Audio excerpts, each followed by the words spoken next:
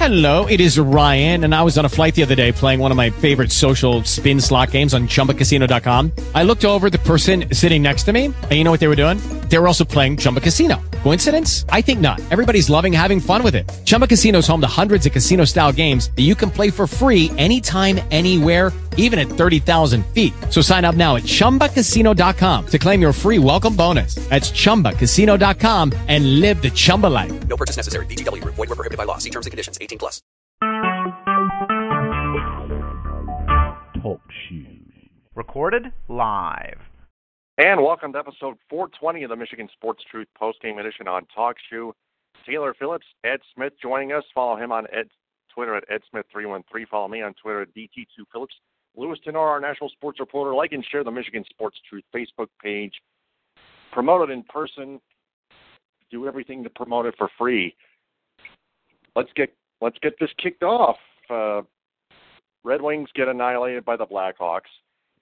DeBrincat with a hat trick. 5-1 was the score. Anthony Matha with a lone goal. Anton Forsberg with 23 saves. Not much of an effort by the Red Wings.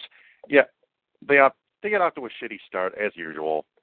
They were just fucking bad at home like they usually are, and that's something our tanking process. Their tanking process really needed, and that stops a three-point playing streak. A win in New Jersey, an easy win in New Jersey. It appears like, even though the Devils were second in the Metropolitan Division going into that game, and then that overtime loss to the Philadelphia Flyers. The last two Philadelphia Flyers goals were called correctly. Number one, the second goal, Mrazek was out of his crease. The third one, Dylan Larkin touched it, and it looked like it was going to be offside, but Dylan Larkin touched it. Mm-hmm. That made the call correct, which is onside. For God's sakes, Red Wing fans, players, the coaches, the and the fucking hockey jockey just lashing out at the officiating. Just immature fucking 5-year-old children. If I could just get the fuck out. Yeah, blaming the officials anytime the Red Wings lose, it's such an old shtick. It's so played out. I don't even have words for it anymore. You know, if the Red Wings were so, had such a conspiracy against them, how the hell did they win all those cups over the years, even leading up to their recent troubles? You know what I mean? So stop with that narrative. It's beyond played out. Yeah, it's getting way old now for like several years now. Oh my God. Especially now that the team is dog shit. Especially now that the team is such dog shit. So why, if the team is already bad, why would refs want to conspire against an already bad team? Bullseye right there. Yep. And that just keeps helping Ken Holland get the hell out of Detroit. He's going to go to either Seattle or Vancouver, like we talked about, like we touched on last week. Mm-hmm. And speaking of Ken Holland, any method that gets him out. Oh yeah, he's going to leave Detroit regardless, and he's definitely not going to retire because he has no contract left, and there were no talks of an extension, like Buck Gino pointed out many times. And speaking of Ken Holland, Jeff Moss the founder and editor-in-chief of Detroit Sports Rag, created the worst of Ken Holland tournament of 32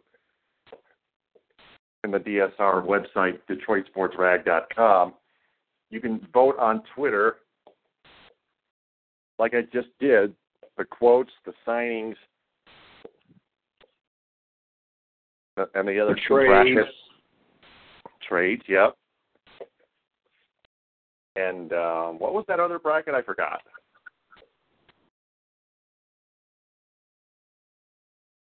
Oh wait, hang on a minute. Okay, yeah, because to be honest, I forgot the name of that one, but I remember the trades being one of those last two. Yeah, the absurd. The absurd. Ah, that's your wild card bracket. Yeah, absolutely. Man, If I could tell you my personal favorite, and I always keep hearing, I can't tell which is my personal favorite, and they're both the same region, so to speak. It's the men's league. I think it's the quotes region. It's the Kids whole. aren't the answer. Yeah. Yeah, the men's league thing, and 10 to 15 years to rebuild. And it sucks that they both had to go against each other early because I would have loved to see a potential, semi or final round matchup between that. Oh yeah, I can't wait on that one. It's I mean really, it's like almost the same. It's like a tie here. Yeah. We might have to get at least one tiebreaker, maybe a few, to determine that one. It's a good possibility with some of the weird stuff that's in this whole entire bracket. Oh yeah, which makes it even more awesome. Uh-huh. Mm-hmm. I mean, there's nothing else you could do, as to what's going on with the team. I mean, come on, they're completing out of travesty that somehow was on a 3-point streak, as you mentioned, Taylor. But as of tonight, they've now lost 6 of their last 8 games. And coming into the ninth game, they're 9 points. They were 9 points out of that second wild card spot. So, they weren't near that threatening spot yet, but they still need to be way below now than what they are now currently. So blowouts and routes like this, as long as you lose, I don't care what the margin is, as long as you lose enough games in regulation, that way you don't earn any points, even if it goes to overtime, the more regulation losses, the better. Yep, that's true. And the thing is, though, because Jimmy Howard, he got the nod in goal tonight, and Chicago, they chased him early. You have to wonder if these types of performances, if were to potentially, say, hurt his trade stock, if there were some type of move on the table for down the road, or if they feel like making any moves at all at the trade deadline, because you got to consider who would they be willing to give up and what would they be willing to get back in return, Because if you're going to move a Jimmy Howard or, God forbid, move a Dylan Larkin or whomever, I would consider a fair exchange in return. I'll make sure, a future draft pick for one, and a young prospect. Because with this team, the way they're currently at right now, we are nowhere near contending for a title. So I would like to stock up on the future as much as I can. Mm-hmm. Not to mention Gustav Nyquist. He should be trade bait as well. Yeah, Nyquist is another one. Larkin could be one. I'm not sure about Anthony Ciu. I would think he would. Mantha, I'm not sure. But that and Howard, those would be the names on my list for potential trading block guys. Jimmy Coward, yeah, absolutely. Let me see here. The Red Wings, there was a report from the Score saying that the Red Wings are letting buyers know that they're going to sell ahead of the trading deadline. So the Red Wings already jumping the gun. They know they're that. They know for themselves that they're this bad. And they didn't waste too much time from the Athletics' Craig Custance. It's good to know that they're not oblivious as to how bad the situation is. So they're good on them for that. Yep. So the Red Wings now have their All-Star break until Wednesday when they face off at the Shitty Pizza Arena on NBCSN's Wednesday Night Rivalry at 8 against the San Jose Sharks. That's been a rival. I guess that's been a rivalry for about 2 decades now, just about at least. Well, it cooled down, obviously. Yeah, it cooled down, obviously, with the Wings moving to the Eastern Conference. Same thing with the Blackhawks. But, it's nice to see these type of matchups once in a while, even though the impending drubbing that's coming. Uh-huh. Oh, yeah. I can't wait until the middle of next week, until the Sharks just heavily bite the blood, chop and drink all the blood out of Detroit in the frozen water. So let's recap the other game. Michigan Wolverines ranked 25th at the third-ranked Purdue Boilermakers. Man, that was a dandy. Michigan had several leads, but in the end, it was the lack of defense and the turnovers that cost them. And Purdue, that gave Purdue the opportunity, which they successfully took, to hang on and win and pull away, too, by a few points. 92-88 was the final in that one at Mackey Arena. Well, listen, Purdue showed the reason, they are the number 3 ranked team in the nation for a reason. There's a reason why they've had this historic winning streak, which was at 15, now it's at 16 games. And now I think with this win, they moved to 9-0 in Big Ten play to start conference play. I think it's tied for best, if not the best, in school history. So with guys like Vince Edwards and Matthias and Isaac Haas, who could forget that guy, they're showing their muscle, showing what they are, showing their mantle around the rest of the conference. And with Penn State beating Ohio State tonight, I think they have, with them being the lone unbeaten in the conference, they have now sole possession of first place in the Big Ten Conference.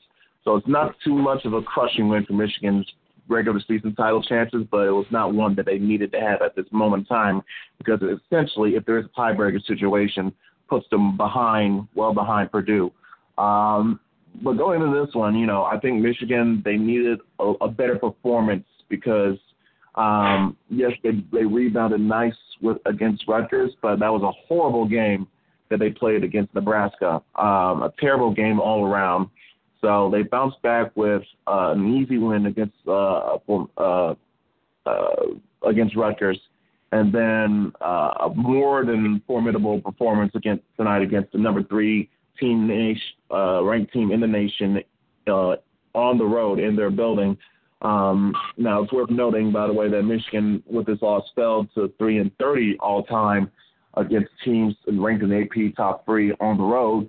But still, this is a very promising performance from all accounts. I would say that Michigan, there's obviously different levels and different tiers regarding the Big Ten Conference. Tier 1, you got MSU, you got Purdue, Ohio State, MSU, right? That's your big 3. And then right after that, there's Tier 2. And I think at the top of that list of that Tier 2 would be Michigan and then Nebraska. You can flip the flop, say, hey, how do you rank this one? But Michigan has shown they're more than capable of being that top team in that tier, and what they're trying to do is push into that Tier 1. So that's what you saw tonight in this one. It was good early. They had had an early lead. Purdue was coming back. They had a late surge and took a good lead in halftime. And then that second half was just back and forth. Both teams not missing the basket. At one point, both had a 75% success rate of their baskets being made from the floor for both teams. But then, of course, with basketball being a game of runs, eventually one team is going to make one more run than the other. And Michigan, they just fell into a stagnant phase. They went 4 or 5 minutes where they only had one basket and had about 4 or 5 turnovers. Against a team like Purdue on the road, you just can't do that. And it put them behind the hole real quickly in that second half. Now, luckily, they got back together, and it was the efforts of, say, for instance, Muhammad Ali Abdul-Rahman. He had, 26 or so points at least. The play of Xavier Smith, who, even though he's a sophomore, his ability as a point guard, distributing the ball, setting up his teammates is getting better and better, progressing more and more. That's the common theme that you usually see with John Beilein, though, with his point guards. You give them more time to develop them, they will become valuable components later on. We saw it with Trey Burke. We saw it with Derek Wall. We even saw it way back with Darius Morris, excuse me. So we're seeing it now, obviously, unfold with Xavier Simpson, and I'm looking forward to seeing that continue. Now, as for speaking on the topic of developing players, Mo Wagner has looked in more recent games more and more like an NBA-ready player. He's obviously developed a good outside shot with his three-point shooting. shows great heart and intensity and passion on the floor. You want to see that in a player, especially if you're considering drafting him in the first round or so. Now, this thing, obviously, he still needs to work on. He's got to control his foul trouble because, again, with his tenacity, it gets him into foul trouble a lot. So he's got an early, and often that's why you saw even Wagner, you got one early foul, and Beilein had to take him out immediately because he couldn't afford him to get into trouble.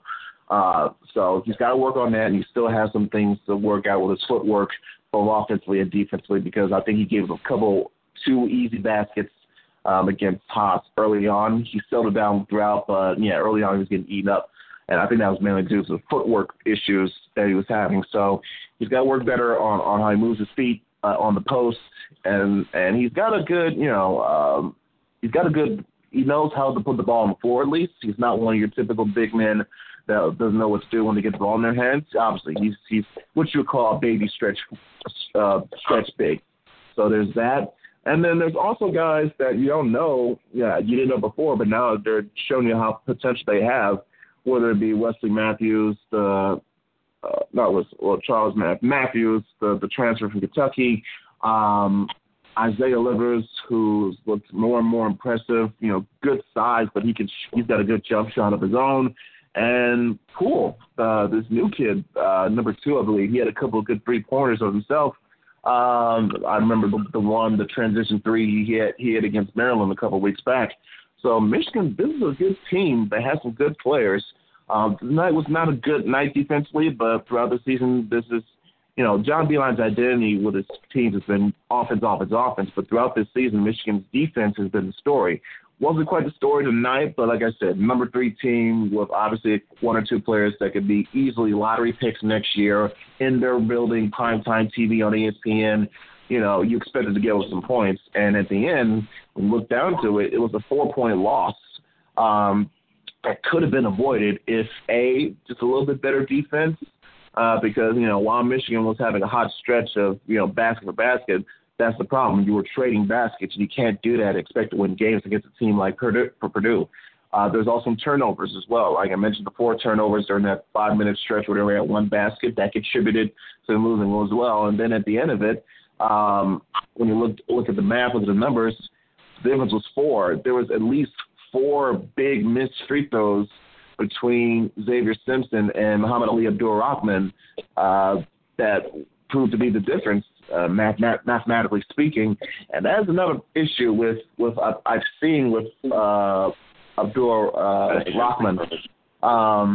He's a good scorer, has good, he's got good length for a wing, but you expect your guards to beat guys to be more dependable from the free throw line. You both saw your starting backcourt have 2 key important free throws each that could have been the difference between you either tying or possibly winning the game. So there's still kinks and things that Beilein still has to work out with his crew, obviously. But I'm still impressed by how this team has performed this year, especially coming off of what they did last year, losing Walton and DJ Wilson to the draft. So for them to have this type of rebound, I guess you could say, where they're competing hotly with the best teams, the best of the best in the Big Ten, even beating some of them if you look at the Michigan State game. So I'm very happy with the progress it's been so far with Michigan. The Wolverines are off until Monday at home at 7 at Chrysler Center in Ann Arbor at the University of Michigan against the 13-9 and 9th in the Big Ten Northwestern Wildcats on FS1. That's a gimme. The Wolverines should have no problem beating them. The Wolverines should have no problem beating them. Yep. Yeah, that's a gimme. They need to get some revenge for that BS last-second loss last season. Yeah. Mm-hmm. I'm at least hoping for like a 30-plus point victory. I'll settle for 15-20, just as long as guys are hitting shots and Wagner stays out of foul trouble. Yep. Sometimes you got to get mad, right? Oh yeah, but you got to be smart and tactical at the same time. You can't let your emotion get the best of you, and that's a problem that Wagner has sometimes. You got to learn to control that and harness that. the right way. That is more logical. Absolutely. All right, let's dive into this Nassar thing, shall we? Nassar is out. Yep, Nassar is out. Not only did he get 60 days for child pornography, but 40 to 175 years for sexually assaulting 156 victims, all of them gymnastics, who did gymnastics for Michigan State and the university and the Spartans gymnastics team and the USA gymnastics team as well. Larry Nassar is one ultimate virus crook, and nobody at Michigan State University took any of these allegations seriously, and that's when the NCAA decided to chip in, rightfully so, and investigate on it. And University President Luanna K. Simon, as we could tell, sensed it, and she bailed out of Dodge, bolted, resigned. MSU's got to look for a new president now and just change the whole thing. But Tom Izzo even tried to defend Luanna K. Simon. Todd Ferguson tried to defend Simon. But students want him out. But there were some non-student slapdick fans that just do not even care about what goes on. They just care about the teams that they root for. So fuck them. Well, I'm sure there's a portion, but from what I've seen, for the most part, the majority, or at least the large percentage of those, whether it be student section or fans that know of this, they want changes done. They want accountability to be taken, and they want transparency to be, and responsibility to be enacted upon. This was one big step with Luann Simon, rightfully so, resigning and stepping down, because she needed to. She needed to do it a long time ago. So to me, this is a bit of a case of too little, too late, but the right thing was done.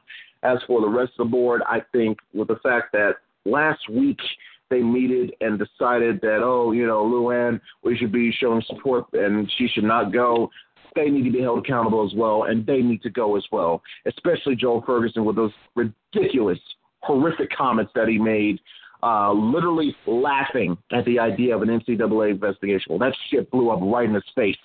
So he definitely needs to go as well. They need to clean house on the Board of Trustees. They already got the president out. Now they need to focus on the Board of Trustees, whether it be resignations, or voting them out.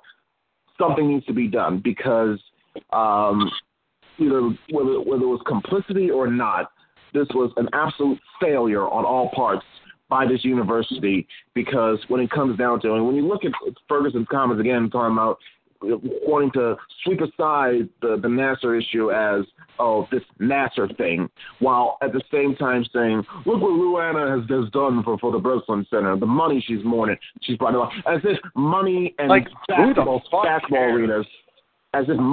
basketball arenas, care more than human lives, and the fact that these women, some of them were girls, children, were abused, assaulted, and victimized by this horrific piece of shit Nassar. And it's obvious the school knew about what had happened and still did nothing for a period of time, allowing more people to be victimized. Now, you have got to tip your hat and commend those women, those survivors, all 156 of them, who, again, shared their pain, shared their memories, shared everything that happened to them in that courtroom with their throughout the process of the sentencing hearing. Even one of them fired back and fired Tom Izzo too. Oh God! Don't get me started on that. I'm not. Yeah, with his comments were beyond shameful. You would think a guy with the cachet, the notoriety, and the recognized face that is Tom Izzo, not only to that program, but to that school, but to all college sports. You know the name Tom Izzo, and you know what school he represents. He believes that school. And for him to make these type of comments and to take this stance, beyond shameful. and very cowardly and complicit. I have not exactly read Mark D'Antonio's comments, but he apparently made the same supportive amount.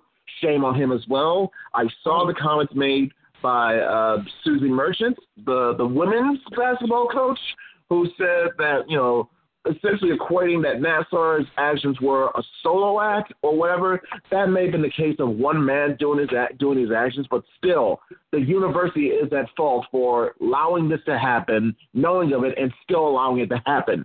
So shame on them and shame on her. And let me just say this right now. This is not a Michigan fan trying to bag on MSU or making fun of Michigan State for the sake of some stupid, silly rivalry, okay? This is way more an actual case. Yes, this is an actual case where actual human beings' lives were affected and damaged by the actions of one monstrous man and the complicit actions of the entire school. If this were to happen under Michigan and Jim Harbaugh or John Beilein or Kim Red Barrington. Or Kim Rico, the women's basketball coach, and then they made the same idiotic, asinine comments that Izzo, D'Antonio, and Merchant made in support of the school president, I'd be ripping them a new asshole as well. I would be calling for heads to roll. And trust me, I have had these same feelings when the Penn State situation went down. I've had these same feelings when the Baylor situation went down. And obviously, I have these same feelings with this issue with Michigan State. If this happened in Ann Arbor, if this happened at the University of Michigan, I would be calling for accountability and for heads to roll as well. So don't get this shit twisted. Those that might want to think, "Oh, you're just a blue belly trying to get on, trying to rag on MSU." Get the fuck out of my face with that.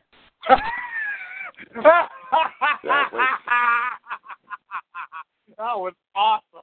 That was 359% epic, man. That was awesome. And let me touch on the Board of Trustees, first of all. There were two members of the Board of Trustees, including Mitch Lyons, who obviously is still on the Huge Show with Bill Simonson, of all people, who they were both pointing out to Lou Anna Key Simon and wanting her to go. They want Joel Ferguson to go. The other the first name I remember is either Diana or Diane, but they both want him to go. I never. Now, don't get me wrong. I never listened to that show anymore, but I listened to it. I scrolled down his Facebook page, and he actually meant business, and it shocked me totally. And except for the fact that he, this is actually way more important, like you pointed out, than an in-state rivalry. But he took it way seriously, like he should have, Bill, Mitch Lyons and Diana got their wish. Bill got his wish too. We all got our wish. Lou Anna Key Simon is gone. Joel Ferguson, at least hopefully, is next. This is far from over. The NCAA investigation. Yeah. The NCAA is going to continue to investigate the entire university, including Tom Izzo, Mark D'Antonio, everybody involved with this Nassar thing that defended Lou Anna Key Simon's comments, including Todd Ferguson, is going to get their just due. They're going to get I think you're going to see with this investigation, to me, a clear and open and shut case for lack of institutional control. Now, once that is reached, I don't know if there will be sanctions handed down because, again, technically this did not entirely involve the football, basketball programs. This regarded, if you want to be technical about it, the gymnastics program. It was just the actions of one man, the doctor. But in terms of this still happening, all this happening on the grounds of the school and representing the school itself, I believe some sort of sanctions should be handed down. Now, obviously, no, I'm not saying death penalty. I'm not saying SMU them or even hammer them like they did Penn State or USC. But I think some type of probation, something needs to be done. some type of punishment needs to be handed down for what went down and how the top officials, the heads of this school, right, supposed to care about the students and the people that they use that come to them for any type of issue, supposed to help them above all else. That needs to be investigated, and I think you have to believe the school, as reported by ESPN, NSU was still withholding certain documents as to what handing them over to federal officials about what happened and how much they knew, whatever the case there was. So there's still an issue of that, and whether or not Bill Schuette is going to be looking into this as well to see if possible more charges will be brought up, more criminal charges will be brought up as a result, whether it be against other officials, Luann Simon herself, or anybody else. But trust me, this shit is far from over, and I hope they get to the bottom of this and weed out all of those who are culpable and complicit, and really hammer them, yes, but also ensure that this never, ever happens again. That should be the end goal, not to punish a school for the sake of punishing them. It's just to teach a lesson and to ensure and make sure that this never, ever happens again. And if there is, there will be severe consequences, period. Now let's think about this. With the 3 football players involved in this, or 3 or 4 players involved in sexual assault, Mark D'Antonio handled it well, but and then this athletic department has been falling apart, and now with this Nassar thing and the entire athletic department not seeing accountability, it just got like a billion times worse. Oh yeah. And now they're in serious legal trouble with the NCAA and maybe the law as well. Without question, with the law. Oh yeah. It's all gonna crumble all together, and then soon, maybe in the near future, new faces are going to show up. Even Mike Valenti of 97 Won the Ticket wanted Ferguson and Luann K. Simon gone. There were a whole lot of people, except the Lansing media on the game 7:30 a.m. WVFN and the Team 92.1 FM. The Drive with Jack Edling, the Schuling Report, or the Spartan Beat with Rico Beard. He's a fucking Sparty homer that only cares about his teams and doesn't even care about the gymnasts' lives that matter the most, for God's sake. I've mentioned before that this has basically become a reverse Penn State, where for the most part, fans and students, they want accountability held, and if they want the people in charge, if they knew about this and played a role in possibly covering this up, whatever the case may be, they want them gone. And yet you have certain media personalities, media types being sheep and defending the administration no matter what, even going down to the damn coaches of the athletic programs defending this. So it's really weird, and it's sickening and sad all around. Yeah. Fuck the East Lansing and Lansing media altogether in general, not singling anybody out. The whole damn group, the whole fucking group of Lansing and East Lansing sports radio media and newspaper media, even TV as well, just coddling the university instead of the lives that the gymnasts lives that matter the most, more than anything and anyone on this planet. Those 156 victims deserve way better, and then some. That's the main point of this whole thing. Agreed. So, again, we here at the Michigan Sports Truth will keep you posted on everything. Now, wait, we have even more breaking news. Wait a minute, hold on. Mm-hmm. Yeah, the USAG board was ordered to re-sign by the USOC. The USOC has given the USAG board until Wednesday to resign. Otherwise, federation will be decertified, according to USA Today. This I found on Blake's report. As they should, because as mentioned by Ali Raceman, who was, again, one of the many victims by this sick piece of shit, Nassar, as well as, I'm sure, other, I would say, survivors as well. You know, you can call them victims, but you also have to call them survivors as well, because they here they are. They all came out, let the world know what happened to them, and got their chance to speak to this monster face to face, and shared how they felt about him and about this whole situation. So they definitely are survivors. So whether it be Ali Raceman or whomever, but they let it be known, yes, this issue runs deep. It runs deeper than MSU. It runs deeper than the NCAA. It runs to the damn Olympic team itself. So again, heads need to roll and weeds need to be rated and pulled out from wherever or whomever they may be.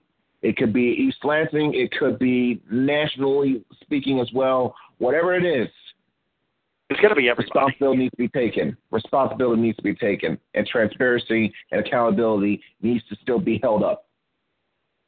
In case the audience doesn't know what these acronyms what these acronyms actually stand for, USOC stands for United States Olympic Committee. CEO Scott Blackman reportedly sent an email to the USA Gymnastics Board outlining conditions that must be met. If they are not, USA Gymnastics will face decertification and no longer be the sport's national governing body. That's USA Today's Nancy Armour and Rachel Axon reporting that. And basically, and Taylor, correct me if I'm wrong, if they were decertified, that would mean there would not be any gymnastics team to compete, right, for the 2020 games? Oh man, that would be that. I mean, there's would actually that be correct, or there's actually no shame in that. Right. I mean, listen, if it comes down to it, so be it. Because again, this has been a festering problem. Listen, Nassar was doing this shit for 20 years. Okay, essentially. But I'm sure he wasn't alone. There have been more people, more authority figures, more people, period, that have taken part in or have taken part in either the direct action or the cover-up or the complicity of these horrific actions, and they need to be held accountable as well. So, again, weed them all out, roll all heads, and like the words said in Seth Rollins' theme song, burn it down if need be. Burn it down and start afresh. Yeah, I think there needs to be a new change of face in this USA Gymnastics team that should be forced by the U.S. Olympic Committee.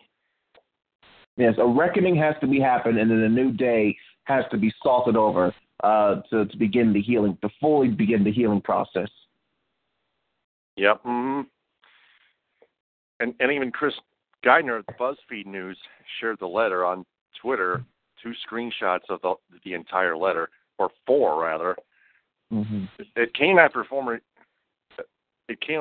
the Larry Nassar sentencing up to 175 years per the Associated Press.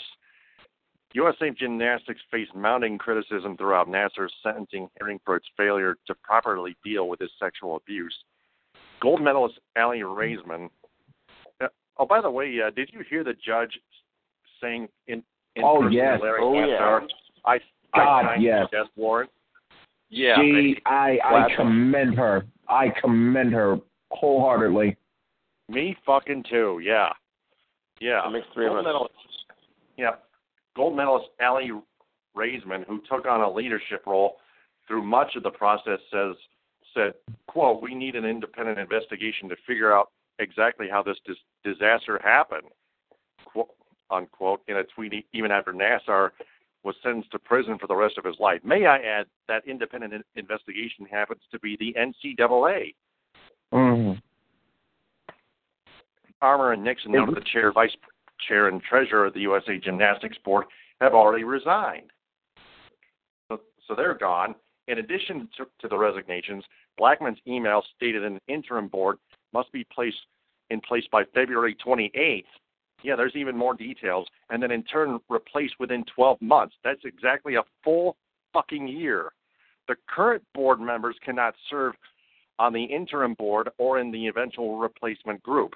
What's more, there will be an independent investigation by the NCAA, may I add, to determine who knew about the various complaints against Nassar and did not take the necessary steps. New members will also undergo training to further prevent something like this from happening again. According to Armour and Nixon, Nassar was dismissed in July 2015 when a coach grew concern after hearing about his abuse. Quote, but USA Gymnastics did not notify the FBI for 5 weeks, conducting its own investigation first, unquote, they wrote. Quote, we do not base these requirements, and that spells trouble, by the way, on any knowledge that any individual USA Gymnastics staff, or board members had a role in fostering or obscuring Nassar's actions, unquote, Blackman said in his message via Armour and Nixon. Quote, our position comes from a clear sense that USA Gymnastics culture needs fundamental rebuilding, unquote. Nassar was already serving a 60-year prison sentence on child pornography charges before Wednesday's sentencing. So so if you do the math by years, that's a total of from 100 years to a total of 230 years maximum. And that's like at least 3 lives, maybe 4 lives that Nassar has to spend in prison. That's pretty much the judge's death warrant right there. Basically, the earliest time he will be eligible for parole will be 21-17. I'll be dead by then. Yep, absolutely. The judge absolutely dumped the dumpster fire right on the top of Nassar's fucking head. Boom. 60 years was only a slow start. And he was the team, yeah, we know who the fuck he was. Team doctor for USA Gymnastics in 4 different Olympics. The NCAA is also investigating MSU's role in the scandal.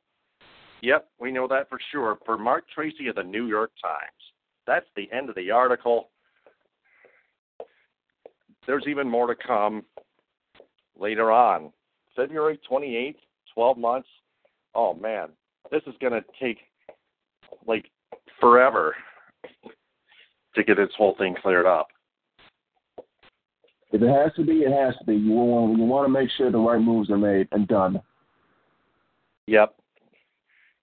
Yeah, it doesn't even matter if it takes forever. Just take your time, investigate thoroughly. That's all we ask.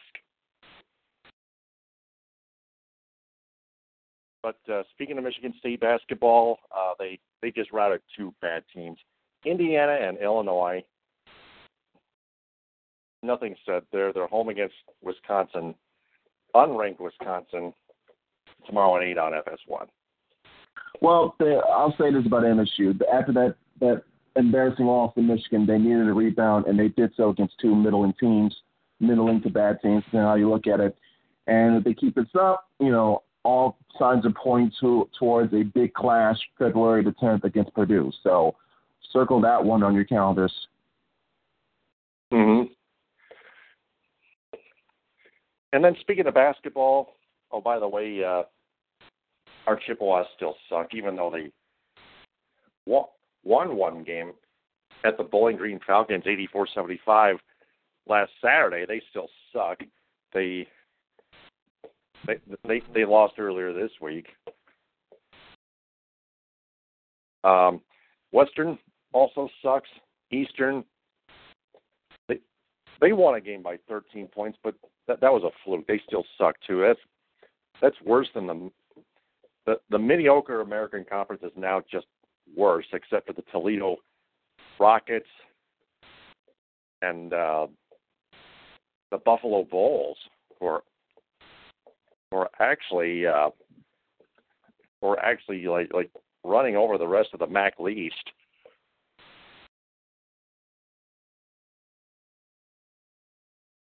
So let's just transition to the Pistons, now losing 6 straight. I fucking hate them now. Oh, man. They're starting to disappoint me like the Lions do, and that's a bad sign.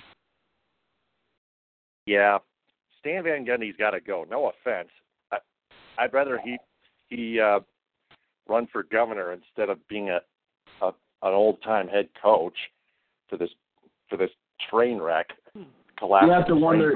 Yeah, you would have to wonder at some point, is he going to be on the hot seat? Because this is what, year 4, year 5 now, and the best he's shown is one playoff appearance, and they got swept in the first round. So this is a team that has not won a playoff game since George W. Bush was still president. So this is a team that's gone through a lot. Yeah, and something needs to be. Something has to rise to the top essentially, because you got Andre Drummond, who, by the way, in my opinion, he got snubbed for the All-Star game. This is a guy who's one of the, in my eyes, the top 5 or 6 big men in the whole league. He's obviously the best rebounder. He's made a great story of how he's improved his free throw shooting. He's lost weight. He's shown more effort, in my opinion, and a lot more action, so to speak, of how he's played. He hasn't been that, absent-minded, lazy, so to speak, player that we saw last year. He's been far better, and in my opinion, he more than deserved an All-Star vote this season. You have Tobias Harris, who, outside of Drummond, was in good contention for an All-Star spot himself. Avery Bradley, who, is getting better from his groin injury, clearly one of the best defenders, gives him an offensive spark. Stanley Johnson, we've gone on record how many times saying how much we hate his offense, but you can't deny what he brings defensively to the table. Mm-hmm. And Ish Smith, a very more reliable backup guard. If you want to do comparisons, he would be the Sean Hill in this equation, a slightly better Sean Hill. But again, there's things that have plagued this team, whether it be injuries at one point to Avery Bradley or now and currently to Reggie Jackson. That's what helped derail them last season. It's, as you can see so far, it's doing it again so far this season. It's one reason why that since December 1st, they've now lost 18 of their last 26 games. They're now 8-18 since December 1st, and that's been attributed to blowing leads, not finishing strong down the stretch, and like I mentioned with blowing leads, you had 20-point or a definite big double-digit lead against the Wizards at home, and you still fucked that up. And you're losing to teams that you have no fucking business losing to, like the Nets twice, or, God forbid, the damn Chicago Bulls, who have been absolutely atrocious this season, and you still lose to them by 2 points. So, yeah, they definitely got they got to get their shit together. Otherwise, even if they somehow do well, scrape their teeth and get to the playoffs, you're looking at another potential first-round sweep, because you're more than likely facing the Boston Celtics in the first round. And if you face them with Kyrie and Horford and Tatum and Brown and whatnot, the rest of those guys, you're looking at, again, another first-round sweep. So, and what would that say about you as a team, where your standing is, and what does it say about Stan Van Gundy as your coach? So a lot of things need to be done. Mm-hmm. Here's what I see in my crystal ball. I see the Pistons continuing to collapse and then miss the playoffs, because they're just, even with Reggie Jackson, with or without him, the Pistons still are not good enough to make the playoffs. They missed the playoffs last year, and I think bottoming out from second place in the Eastern Conference, oh my God, that would be such gut-wrenching. Such a gut-wrenching. It will be similar to how Caldwell was ultimately shown the door, because and even more so with Van Gundy, because he's been in town the same amount of time, and he at least got this team to the playoffs, and after that he followed up with a disappointing season, and now the trend continues, another disappointing season. With all this talent that you have, these players that you have, you should not be playing the way you are right now and losing all these games, potentially missing out on another playoff season. So if it comes down to that, then yeah, you would have to consider, in my opinion, contemplate the possibility of moving in a new direction. If it is, so be it. But things, you have to wonder, did this team overplay? Did they overachieve early? Because remember, with the start they had, beating teams like San Antonio and Golden State and Boston and Oklahoma City, did that get to them a little bit too much? Did they start to believe in their own hype and then everything came crashing back down to reality?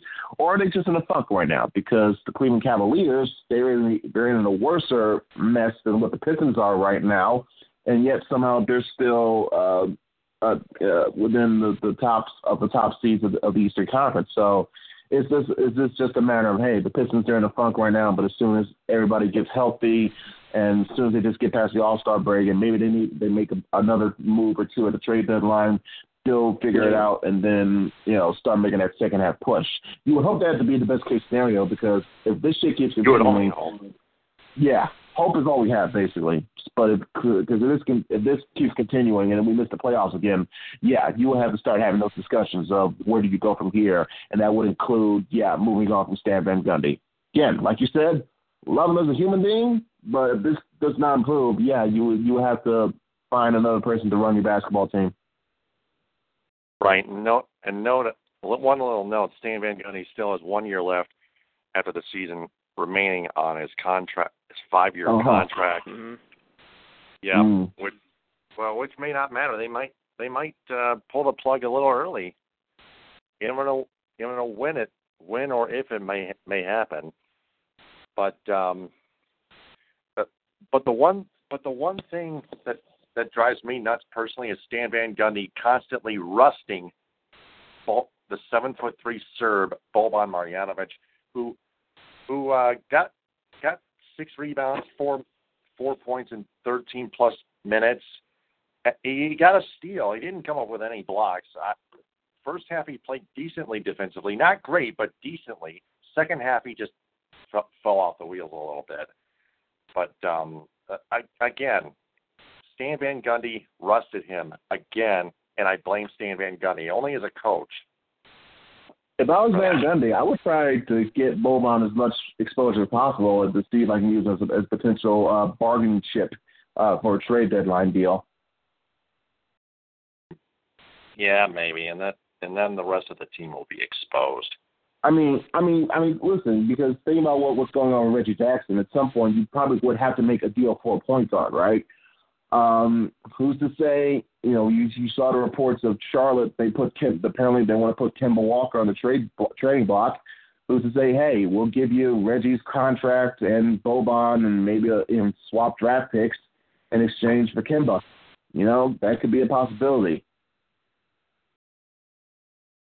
Well, who knows, right? Still, the Pistons lack defense, and that's my reason the Pistons are losing 6 straight and 18 of the last 26. Like you pointed out. And the thing is, they know how to play defense, but I guess once they get up a certain margin, they just flip a different switch and they get too complacent, and all of a sudden, teams make these runs. They come back on them, and all of a sudden, they're losing 6, 7, 8 games in a row, and now you're at the spot where they're at right now. Right. Pistons host the Brooklyn Nets again. Spencer Dinwiddie. Oh, God. Yeah, this past Sunday, 0.9 seconds left. Stan Van Gundy put Ish Smith out there, only 6 foot flat to face 6'6" Spencer Dinwiddie, the former Piston, defensively, and even Andre Drummond could not even come up with that block on that game-winning shot. Just missed it by inches. Dinwiddie's got skills, but I mean that was almost. I mean he can burn any defender, but Ish Smith, come on, get the fuck out of here, Stan Van Gundy. That was not a smart decision. You could have put anybody taller than him to try to defend Spencer Dinwiddie better than that, he still would have, whether he would have made a game-winning shot or not, it's still worth making a smarter decision than that. I mean, come on. I mean, Stan Van Gundy just made another stupid decision, and that turned out to be suicidal. And the Pistons face the Brooklyn Nets next week, right here at the Shitty Pizza Arena. Now it's on Wednesday at 7. Let me look at the entire schedule on my script, my Week in Review edition script. I know they got Cleveland coming up this weekend. Oh yeah, it's a back-to-back home series. Yeah, at the Cavaliers at the Q Saturday at 6, and then they're home against the Cavs Tuesday at 8. Home against the Memphis Grizzlies at 7. That's the Pistons host the Nets again 2 weeks from this week. Wednesday, this February 7th at 7. But next week, Thursday, they're home against the Memphis Grizzlies. They're home against the Miami Heat, Saturday at 7. They're home against a week from Saturday at 7. They're home against the Portland Trail Blazers, February 5th at 7. This is a long homestand. Home against the Brooklyn Nets at 7 on the 7th. Home against the Clippers at 7 Friday the 9th. 9 of their next 10 games is at home, including at the Atlanta Hawks, right after the Clippers, and then the last 4. And then the last 3 at home, including one against the Boston Celtics, I think. I'm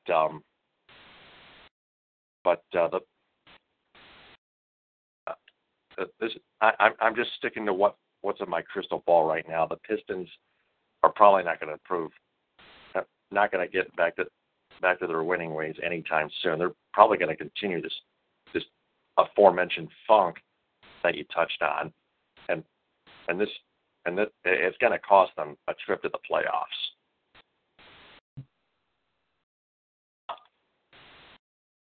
If anything, you could say that how they played as of late was probably the main factor as to why Drummond didn't get selected to the All-Star game. So there's that. Yeah, the All-Star game is irrelevant. It does. Yeah. Well, because Drummond didn't earn it anyway, and now he's just. Well, I don't say he didn't earn it. I mean, he's been the top rebounder in the league. He's been in top statistical categories in about 20 or so other areas. Like I said, he's one of the top 5 or 6 big men in the whole entire league. That's counting Boogie Cousins, Anthony Davis, Al Horford. If you want to say Porzingis, fine, but Joel Embiid is another one, and Drummond is right there in the mix as well. So I think how he has played, and especially how he's improved upon his game and what better effort he has shown, I felt he deserved an All-Star nod. I would say way more than Porzingis. You can make an argument for Al Horford, but yeah, those were the 2 guys I would have considered putting Drummond in over, without question. Well, here's the problem, the real problem that lies between those guys and Andre Drummond: the defense. I know one game Andre Drummond came up with 6 blocks, but in general, it's the defense that they've outplayed Drummond in. That's the department that's visible to everyone that compares those 4 players from Andre Drummond. Like, yeah, Joel Embiid pointed out before December 2nd that Andre Drummond can't play defense. Well, I mean, he's played a little. He's played some defense, but just not enough. Let's put it that way. Mm-hmm. And then you get the Lions now also searching for a defensive coordinator. We know they're going to get Matt Patricia So that's one thing that's out of the way. They just have to wait until after the Patriots beat the Eagles in Super Bowl 52. Somehow, just find a way to win. It doesn't have to be a rout. Just win, baby.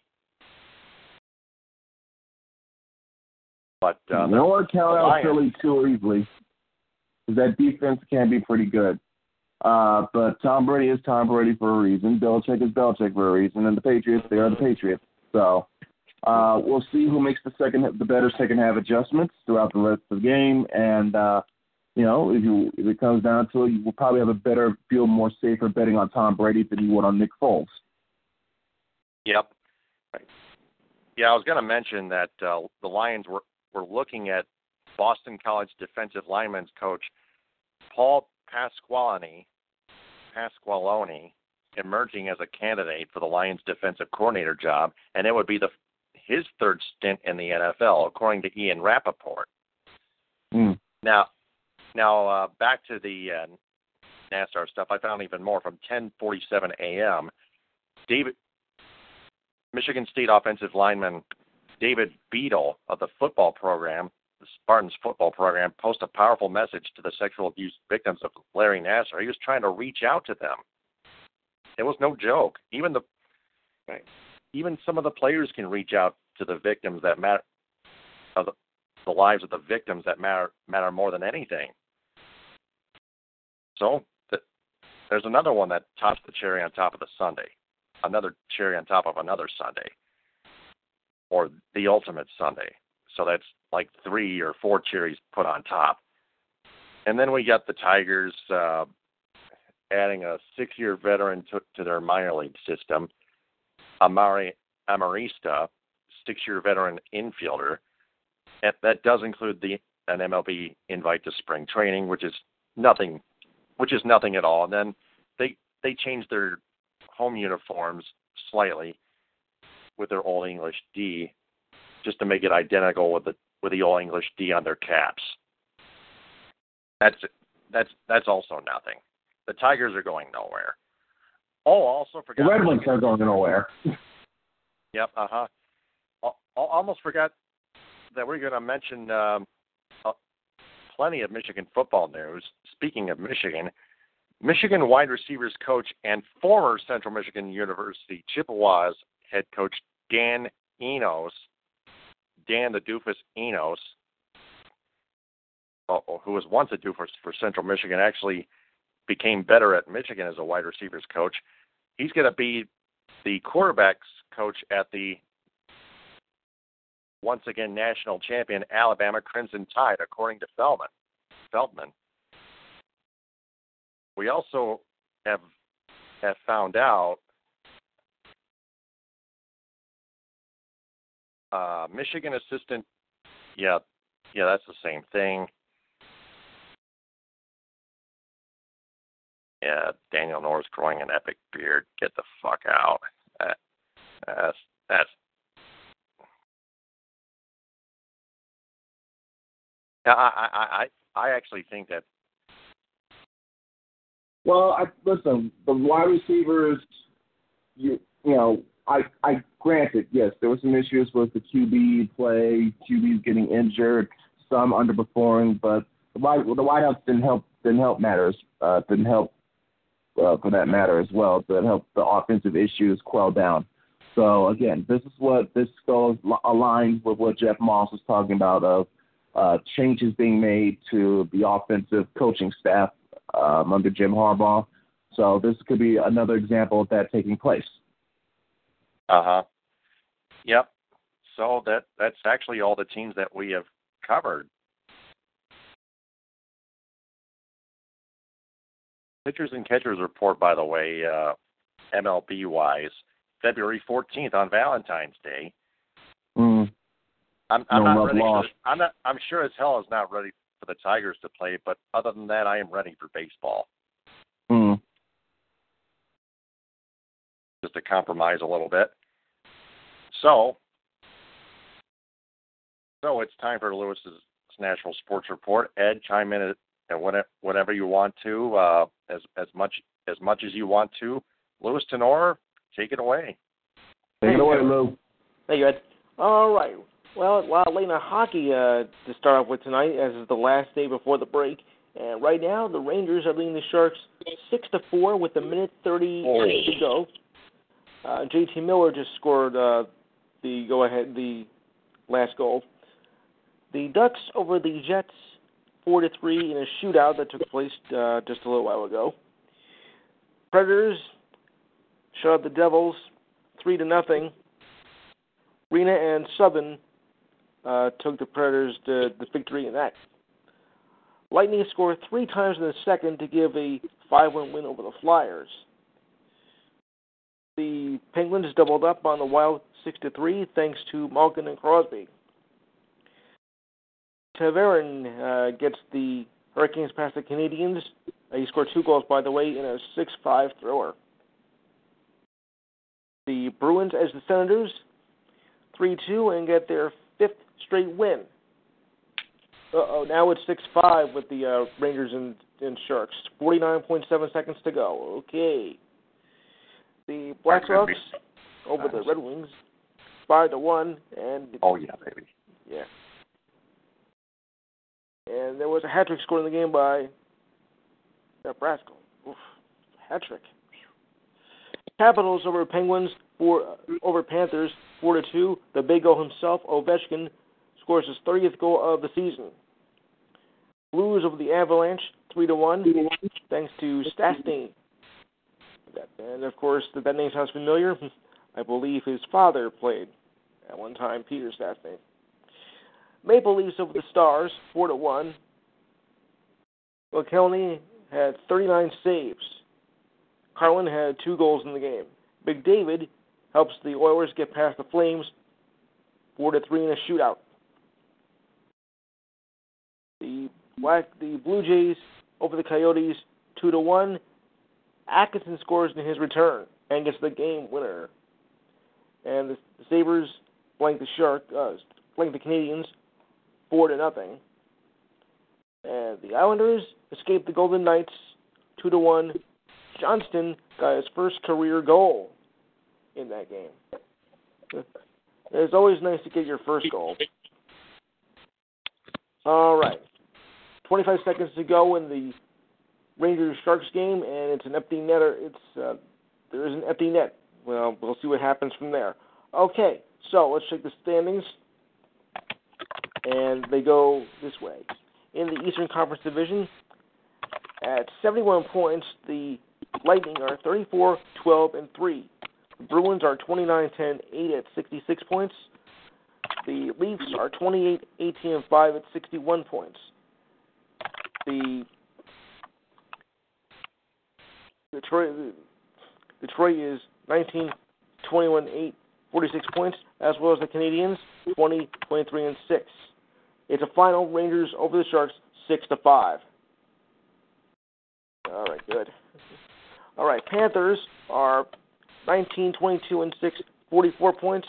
Senators are 39 points at 15-23-9, and the Sabres 14-26-9, 37 points. Metropolitan Division, the Capitals are 29-15-5, 63 points. Blue Jackets 27-19-3, 57 points. The Penguins are 27-21-3 points.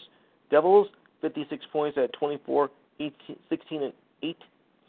Flyers are at 24-17-8, 56 points. At 55 points were the Islanders at 25-20-5. The Rangers are now 25-20-5, and will go to 55 points thanks to that win that just happened. And the Hurricanes are 22-19-8, 52 points. And that actually, that Rangers-Sharks game concludes the first half of the season. All right, in the Central Division, the Jets 29-13-6, 66 points. Right behind them are the Predators at 29-11-7, 65 points. Blues 30-18-3, 63 points. Stars 28-18-4, 60 points. Avalanche 27-18-3, 57 points. Wild 26-18-5, 57 points, and the Blackhawks 23-19-7, 53 points. This is going to be a hot division going into the second half. All right, Pacific Division, the Golden Knights, 32-12-4, even though they lost tonight. Sharks, 25-14-7, 59 points. Flames, 25-16-8, 58 points. Kings, 26-18-5, 57 points. Anaheim, 24-17-9, 57 points. Oilers, 22-24-3, 47 points. Canucks, 19-24-6, 44 points. And the Coyotes, 12-19-9, 33 points. The NHL will resume again on Tuesday. On Tuesday. So there's no need to check the schedule for right now. I'll check it back in maybe a few days. All right. So now that we've taken care of the ice, let's go to the hardwood, starting in the NBA. And the NBA goes like this. The Nuggets over the Knicks, 130-118. Trey Burke, 18 points, 11 assists, and 2 rebounds. Nikolai Jokic has 18 points, 10 assists, and 7 rebounds. Warriors over the Wolves. Trey doing well. Yes. Warriors over the Wolves, 126-113. Karl Anthony Towns, 31 points, 11 rebounds, and 5 assists. Kevin Durant, 28 points, a triple-double here, 28 points, 11 assists, and 10 rebounds. Not a triple-double. And it's not even by a guy named Westbrook. Oh, boy. All right, Kings edge the Heat, 89-88. Buddy Hield, 24 points, 5 rebounds, and 1 assist. Goran Dragic, 23 points, 3 rebounds, and 1 assist. And the Wizards over the Thunder over the Wizards, 121-112. Bradley Beal had 41 points, 12 rebounds, 7 assists. Russell Westbrook, 46 points, 6 rebounds, and 6 assists. Still putting up big numbers. Wow. All right. Shall we go to the standings? And they go this way. All right. In tonight's standings, of course, Boston is still in the lead at 35-14 and have a game-and-a-half lead over the Raptors at 32-14. Cavaliers, 27-19, 6.5 back. The Heat are 27-21, 7.5 back. The Pacers and Wizards are 26-22, both at 8.5 back. At 9.5 back are the Sixers at 23-21, and the Bucks are 24-22, also 9.5 back. On the outside looking in, the Pistons are 22-24, 11.5 back. The Knicks are now 21-28, 14 back. Hornets 19-27, 14.5 back. Bulls 18-30, 16.5 back, as well as the Brooklyn Nets, also 18-30 and 16.5 back. Ugly. Hawks and the Magic are 14-33, both 20 back. It's getting ugly, folks. Western Conference Warriors keep on rolling, 39-10, and have a 3.5 game lead over the Rockets at 34-12. Spurs 32-18 are 7.5 back. Wolves are 9 back at 31-20. Thunder 28-20, 10.5 back. Pelicans 26-21, 12 back. Blazers 26-22, 12.5 back, and the Nuggets are 25-23 at 13.5 back. On the outside looking in, the Clippers are 23-24, 15 back. The Jazz 20-28, 18.5 back. Lakers 20 back at 18-29. Grizzlies 21 back at 17-30. At 17-31 are the Suns. That's 21.5 back. The Mavericks are 16-32, 22.5 back, and the Kings 15-33, 23.5 back. Oh boy. Okay, schedule time. And for tomorrow's games, because now all games have been completed, so now it goes like this for tomorrow. Your 7 o'clock game is the Hawks versus the Hornets. The Hawks and the Hornets. 7:30 games are the Pistons at the Cavaliers and the Jazz at the Raptors. 8 o'clock, we got quite a few games here. The Lakers take on the Bulls. The Clippers take on the Grizzlies. The Nets take on the Bucks. And the Rockets take on the Pelicans. A pair of 8:30 games. Blazers take on the Mavericks. Sixers take on the Spurs. And at 9, the Knicks take on Phoenix. And by the time I get to Phoenix, it might be a bit of trouble. Oh, boy. All right, so now we'll go to the college game, where we had only a few top 25 games, but still we had some games of interest here. Okay, this one just went final. Gonzaga, number 15 ranked, over Portland, 95-79. Killen Tile, 20 points, 7 rebounds, and 2 assists. And Marvin Shaver Jr. had 16 points, 2 assists, and 1 steal. This one just went final. St. Mary's over BYU, 75-62. Childs had 14 points, 3 assists, 1 rebound. Jock Landau, 39 points, 14 rebounds, and 2 assists. In a good top 25 matchup, and it was as advertised. Purdue over Michigan, 92-88. Muhammad Ali, 26 points, 3 rebounds, 1 assist. Vincent Edwards, 30 points, 5 rebounds, and 5 assists. Arizona over Colorado, 80-71. George King had 22 points and 6 rebounds. Alonzo Tier, 23 points and 3 assists. Penn State upsets Ohio State, 82-79. Tony Carr had 28 points, 5 assists, and 5 rebounds. A game-winning 3 at the buzzer. Wow. Oh, yeah, I heard. Bates Diop, 26 points, 4 rebounds, and 2 assists at the buzzer. Can't beat that. Wichita State over Central Florida, 81-62. Dayton Griffin had 15 points, 4 rebounds, 2 assists. Shaquille Morris, 19 points, 6 rebounds, 2 assists. You bet you think I was going to say O'Neal, did you? Utah over Arizona State, 80-77. Tyler Rawson had 16 points, 9 rebounds, 4 assists. Greg Holder, 23 points, 10 rebounds, and 4 assists. Okay, so now we'll check the rest of the schedule from last night, not early this morning. It goes like this. Okay, Connecticut UConn over SMU, 63-52. Charleston over Delaware, 62-54.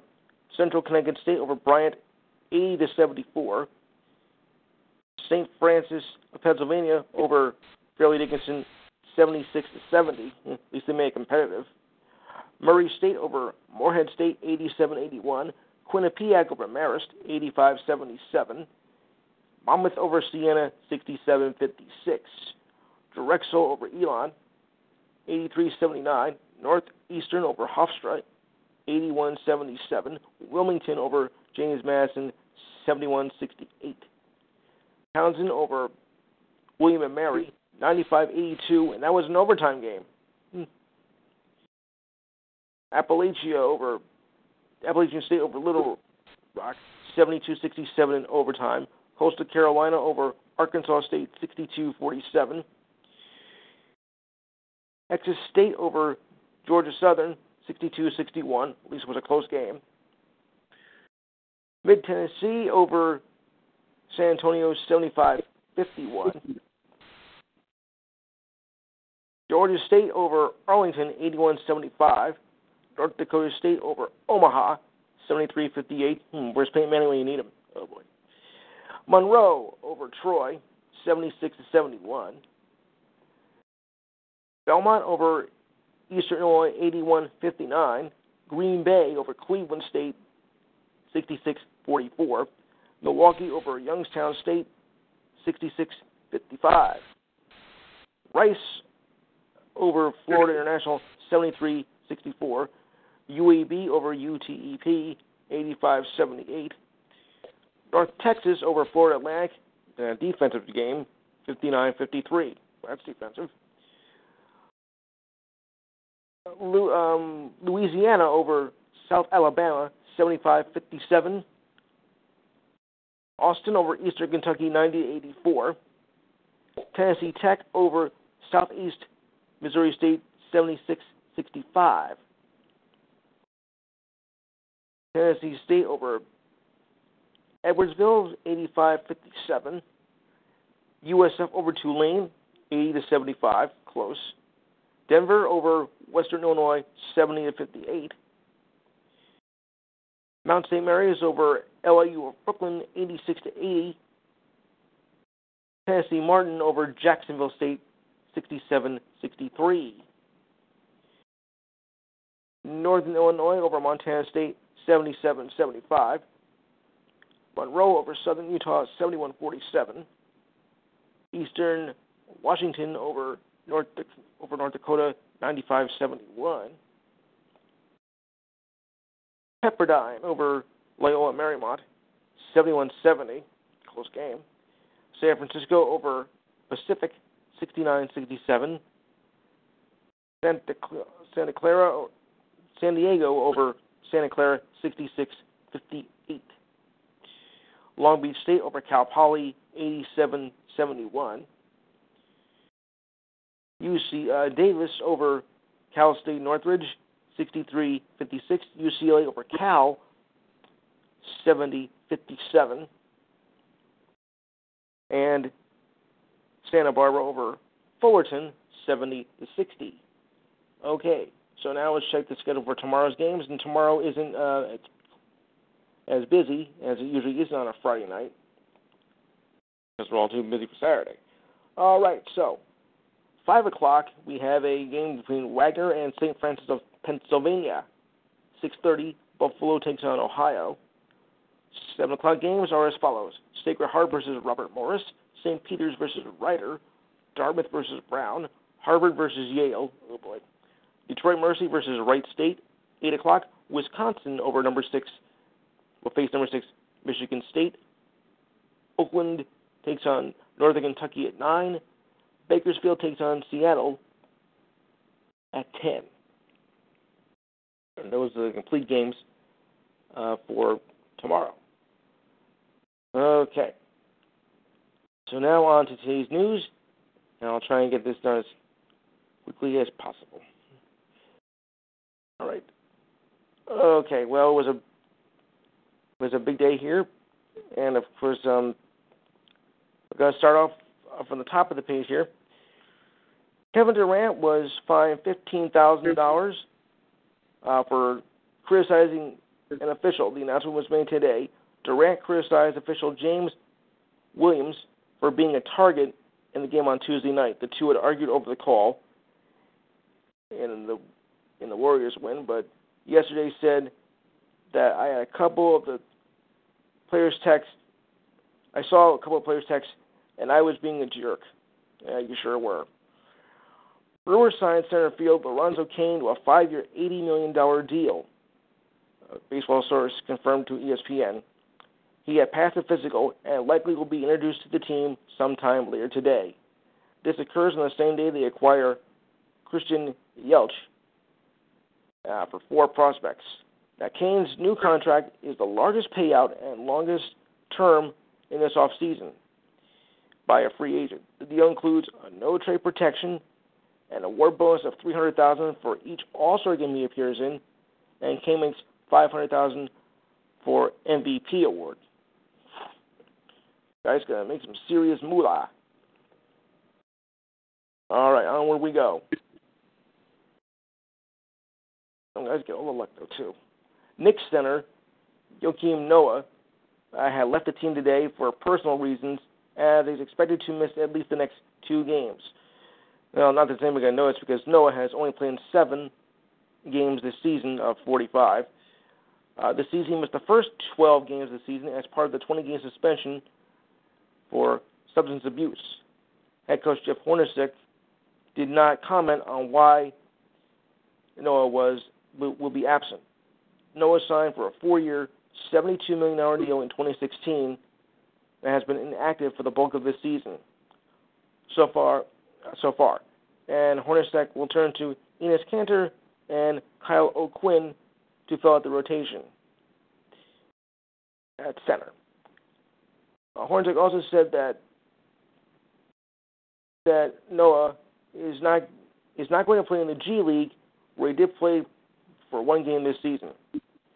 LeBron James has selected ex-teammate Kyle Irving in the All-Star Game draft yesterday, which is rather noteworthy because since Irving had requested a trade last summer from after the Cavaliers won the NBA championship and have been in the last 3 NBA finals.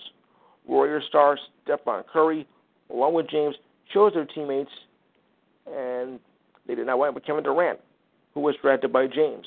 The new rule this season is that rosters were selected regardless of conference. It's from a pool of starters and reserves. The Brewers have acquired outfielder Christian Yelich from the Marlins, who will receive 4 prospects. Yelich is the 4th Marlins starter to be traded this offseason, as the payroll was slashed and to help rebuild the farm system under new CEO Derek Jeter, as they had shipped their top 3 players to other teams such as Marcell Ozuna, Giancarlo Stanton, as well as D. Gordon. The Cavaliers tweak their lineup as they send Jay Crowder to the bench and Kevin Love back to being a power forward, and are starting Christian Thompson as well. It's official, everybody. Vince McMahon is going to bring back the XFL in 2020. Eek. That's when they'll first begin play, and it'll begin in January of that year, consisting of 8 teams with a 10-week schedule and a 40-man roster. And here's the interesting part here. Any player with a criminal record will be banned from playing. One of the league's many problems was timing, as the first games were played after the concept was announced. Adding an extra year will allow for a better product. Teams will be formed next year.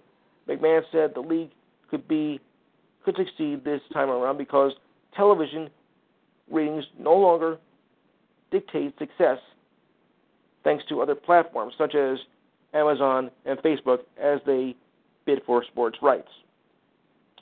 Yeah, that's true. All right. Hang on down here.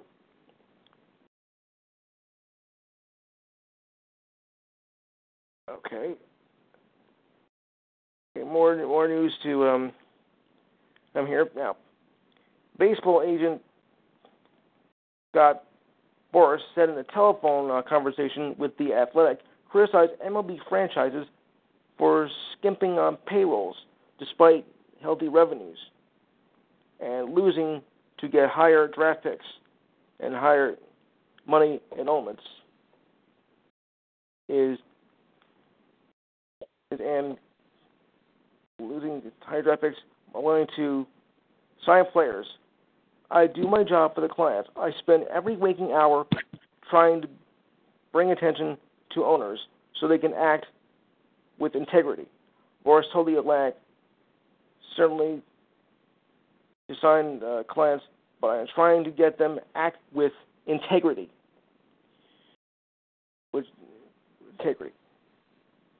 Boras comment on referring back to the 1919 Black Sox scandal that kicked 8 players from the team out of the game after the White Sox were accused of throwing the 1919 World Series.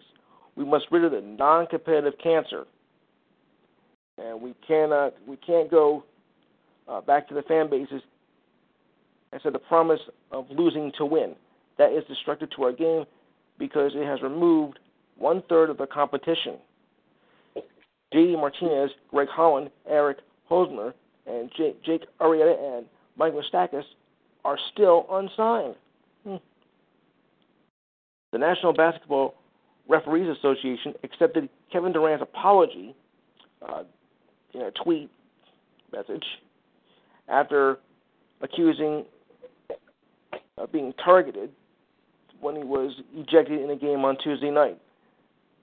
The National Basketball Referees Association also said that this was the type of common ground the organization and the National Basketball Players Association can reach when they meet next month in negotiation regarding tensions between players and officials. So at least we can get that out of the way, finally. All right. So anyway.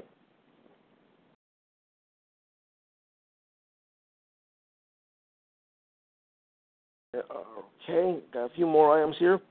Joel Thornton of the Sharks will miss several weeks with an MCL injury in his right leg.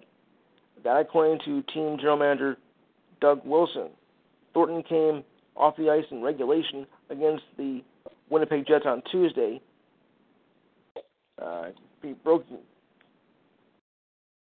His teammate Boric fell on his right leg and tumbled to the ice while chasing a puck in the neutral zone. Oof. Puck in the neutral zone. That's gotta be hard. Oh boy. Okay. Now, as we all know, the NBA All-Star Game is coming up, but here's another thing here.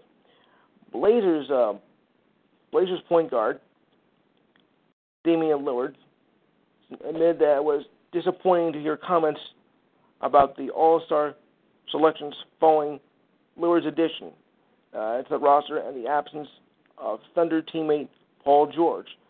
Lillard wanted to say, I respect Russell Westbrook a lot, so it was very disappointing to hear him say in last night's game against the Wolves, because Westbrook says, I am an all-star.